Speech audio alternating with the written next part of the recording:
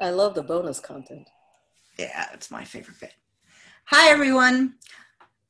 Welcome to Dr. Lori Beth Bisbee's Erotic Library. And this episode is with Midori. And so, for all of you, my lovely patrons, we're going to talk about her work. Now, if you haven't gone and listened to her reading of Mantra, which is part of Master Han's Daughter, please go read it. It's fab, fab, fab, fab. And if you haven't had the chance to read the book yet, I highly recommend it. And you were saying when we were doing the main podcast, that you believe it's more relevant now in some ways than it was at the time that you wrote it.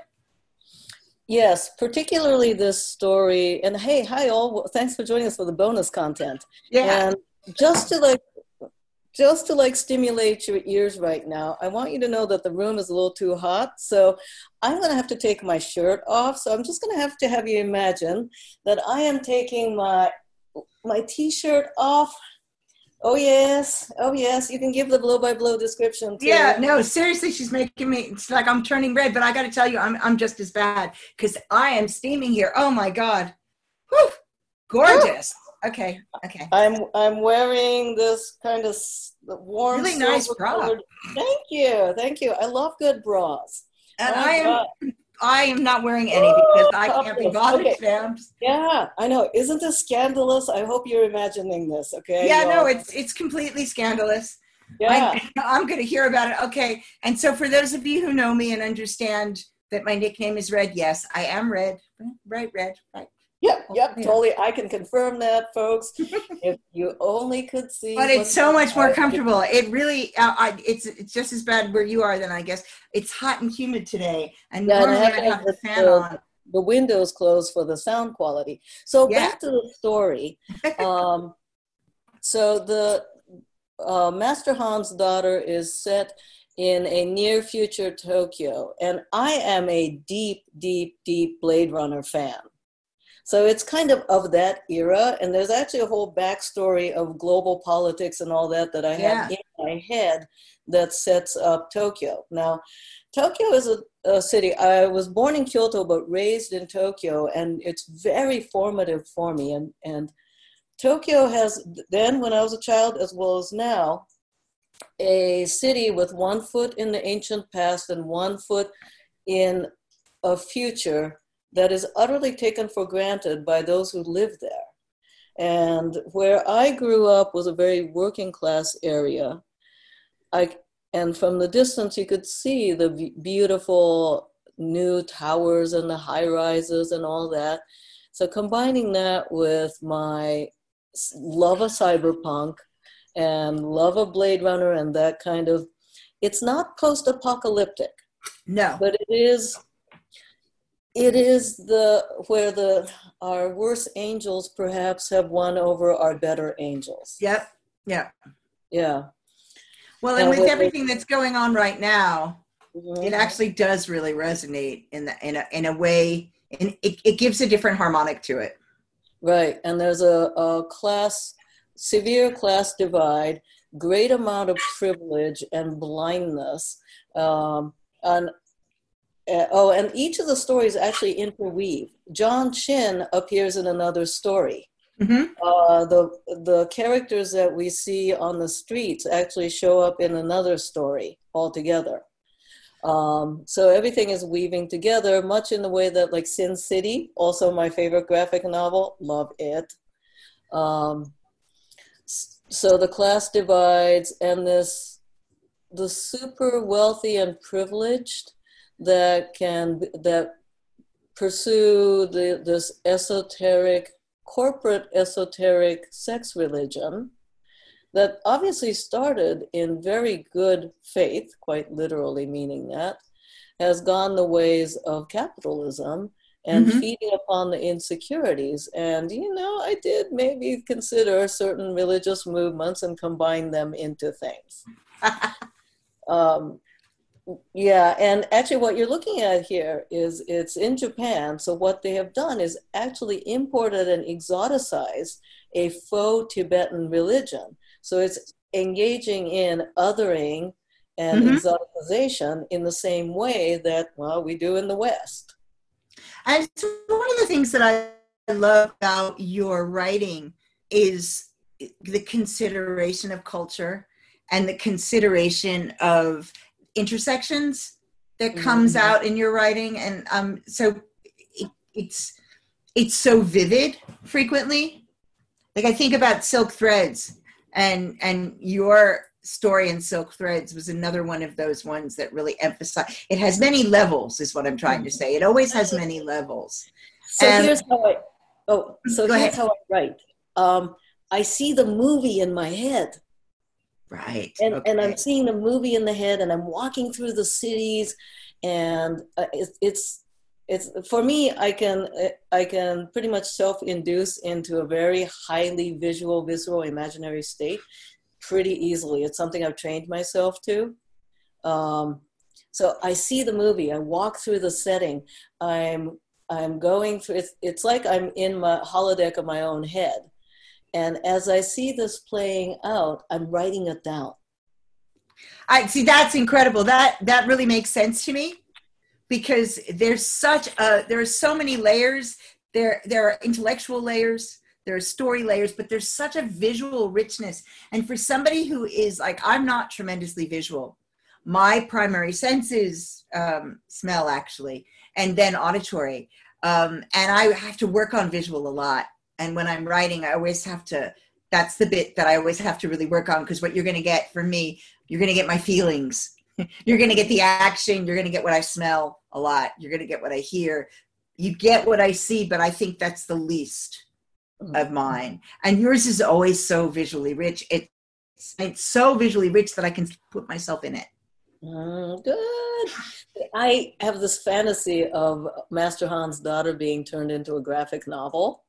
Ooh. Because it would do so well. Yeah. So why is it only a fantasy? I have a lot of other projects.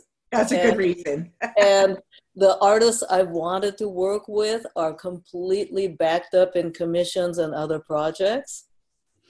Yeah.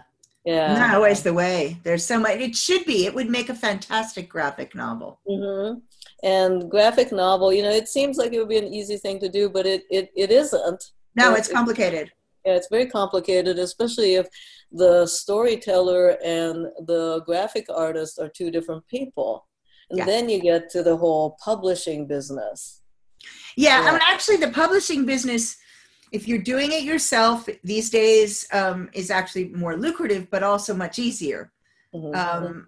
I've learned how to do this in a number of different ways, and now have a relatively successful formula of self-publishing now. But I've also worked with mainstream publishers, and while that has some advantages, one of which is that there's a machine behind you for sales. Right. So one day I will find the right artist who is hot about this, and then a executive or a chief publisher who will actually manage, because there's got to be if you got two artists working together, you have to have somebody to manage them, because artists.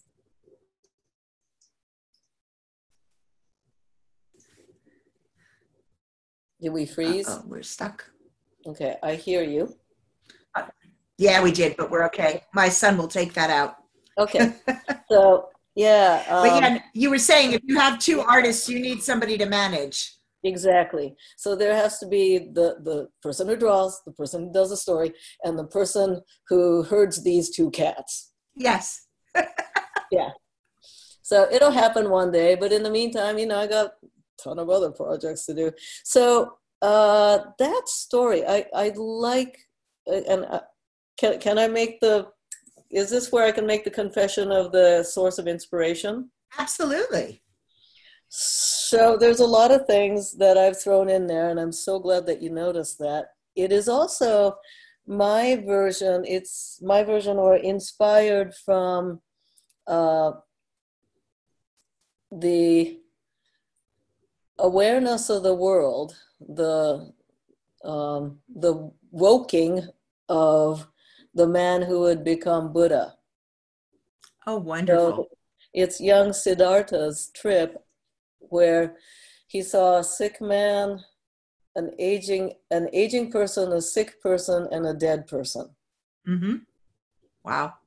And how he, yeah. That progression. And when I think about that progression, that makes sense.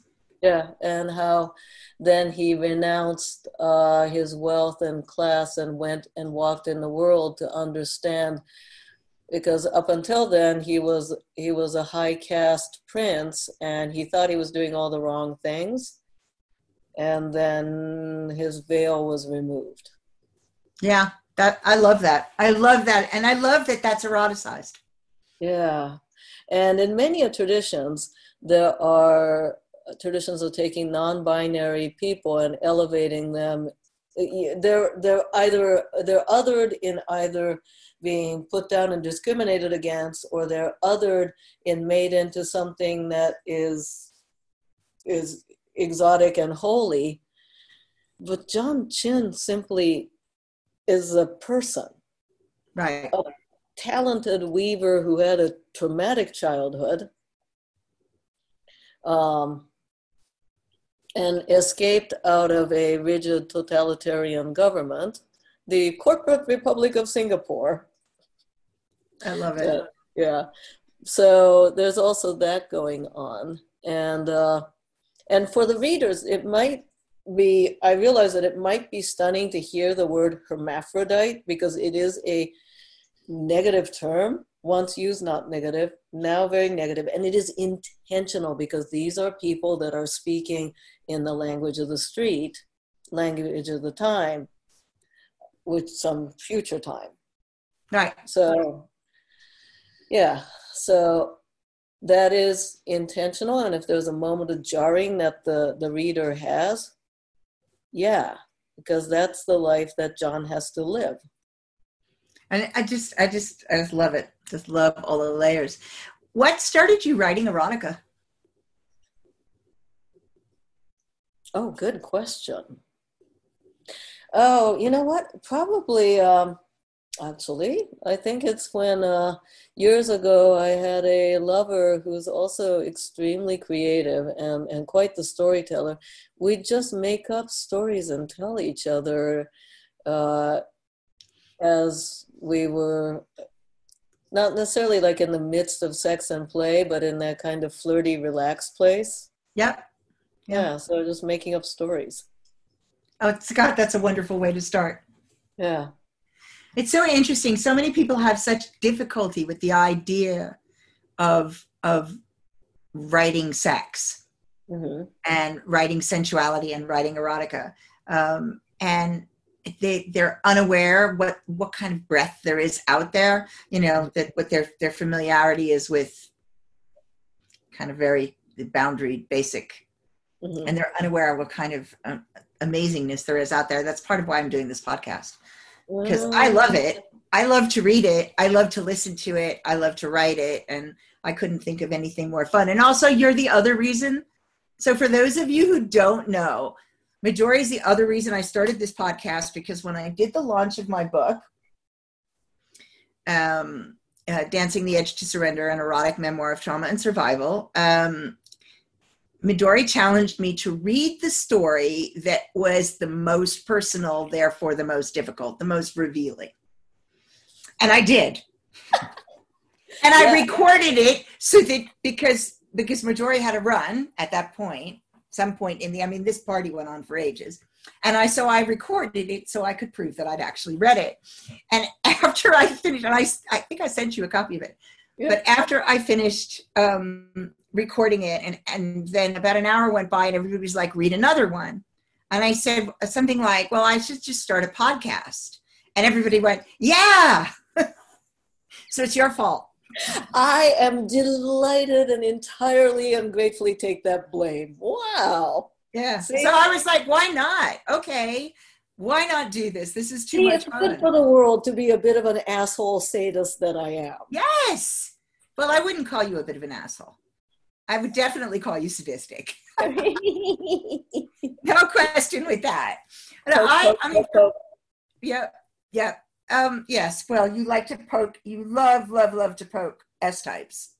It's one of your favorite activities. Yes, it is. And we don't complain, really. Come on. It's too much fun.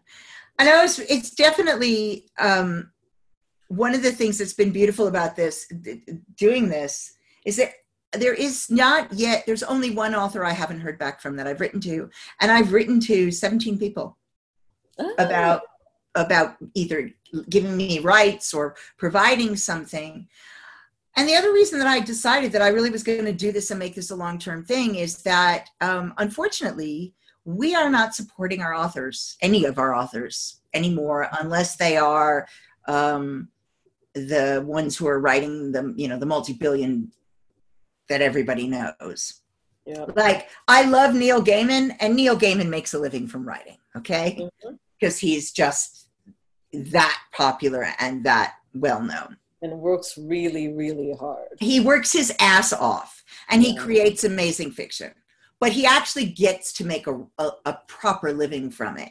Yeah. And yet I know many authors who are also very amazing authors that cannot make a decent living from it. And I find it really upsetting. So for me, the idea is to keep providing platform to remind people that, you enjoy this. You enjoy this. You should really make it possible for people to do more of it. Yeah. Oh, yeah. I don't want to lose our stories. I don't want them.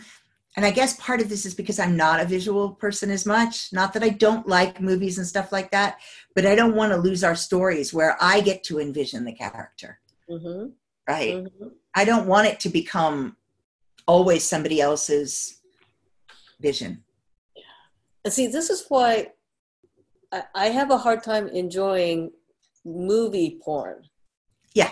And I want to, but the problem is it's really jarring when I start a porn or something and I know them and I'm like, oh, I really should call her. I wonder how she's doing. Oh, that's a new tattoo. It's been a while. Gee, I know those two broke up, but they're still working together. I wonder what that's like. Total, just, it drives me right up, Well, but you need the willing suspension of disbelief. My first writing class, I will never forget that. You must have a willing suspension of disbelief. You can't have that when you know the people. So you can't enter the story. You're in your head somewhere. Yeah. And with the written or even graphic novels, the depictions, me as a viewer can fill in. Yes. And for me, the other part for me is that voices are really, really important to me, right? Yeah. And there's nothing worse than the voices on most porn films. Yeah. To the point where I very rarely have any sound. If I'm going to watch something, it's like, oh yeah, we'll just turn the volume down, right? Because I can't. I actually fill in one of my owners in my head when I can. Oh, right? That's nice. Like I can hear you saying that, right? That's the way I go for it. Speaking of visual things, there are some erotic passages and sexy scenes in movies that are not porn because it's I can do it because it's like people I don't know. I made a post recently in my Patreon, which if you go to Patreon, it's patreon.com/Planet Midori, because all my stuff's Planet Midori, about 4 twisted Japanese movies. Yeah. Those are so twisted. Okay, I'm going to have to, I saw the post and I was like, we need to put these on the list. Oh, they're twisted. Yeah. Really twisted. So I have an ebook it used to be called 76 Movies that are not X-rated, right? Because a friend of mine said there are lots of people who won't watch porn, but there's lots of sexy movies out there that don't have cum shots. And so I gathered 76 of them. Now it's called 100 movies that are not X-rated. Oh my God. Yeah. So, but I don't have these movies on it. So now I have to add them on too. Oh, well, I guess now it's 104. It might be 104, although I think there's one duplication, but I'll go back through it. But that's great. I mean, because you're not getting the end bits, it really does leave enough to the imagination to make it hot as hell. It's just like a little clothing versus nudity. Yeah. Like often a little clothing is much hotter than nudity. Yeah, because then the mind will be like, what's on that other side? Yeah. Yeah. I Yeah. love it. It's, wait, Schrodinger's pasties. I love it. Sometimes they're there, sometimes they're not. You never know. Yeah. Schrodinger's panties? Yeah, we should. No, you have to write a story with that, though. Schrodinger. Schrodinger's panties. You open the door, you don't know whether they're there or not. Yeah. I love that. Schrodinger's panties and Schrodinger's pasties. I'm not sure which I like better. Yeah, I think I'm going to go for the panties bit because it's like, yeah, I wonder who, yep. Okay. Well, here we go. Why not? Well, and you know you love cats, and so you know what the cat-like bit is. Yeah, and then of course there's the pussy joke, right? Right there. Oh my God. God, we just completely like rolled down further in the gutter. That's okay. That's allowed. Yeah. So, do you have anything special coming up?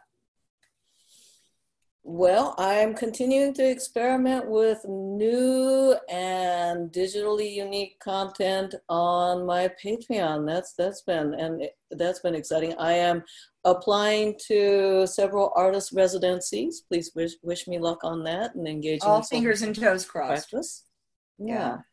And and I've been many therapists have actually been reaching out to me for their professional education in terms of, and many are therapists who are not culturally competent around BDSM. Yep.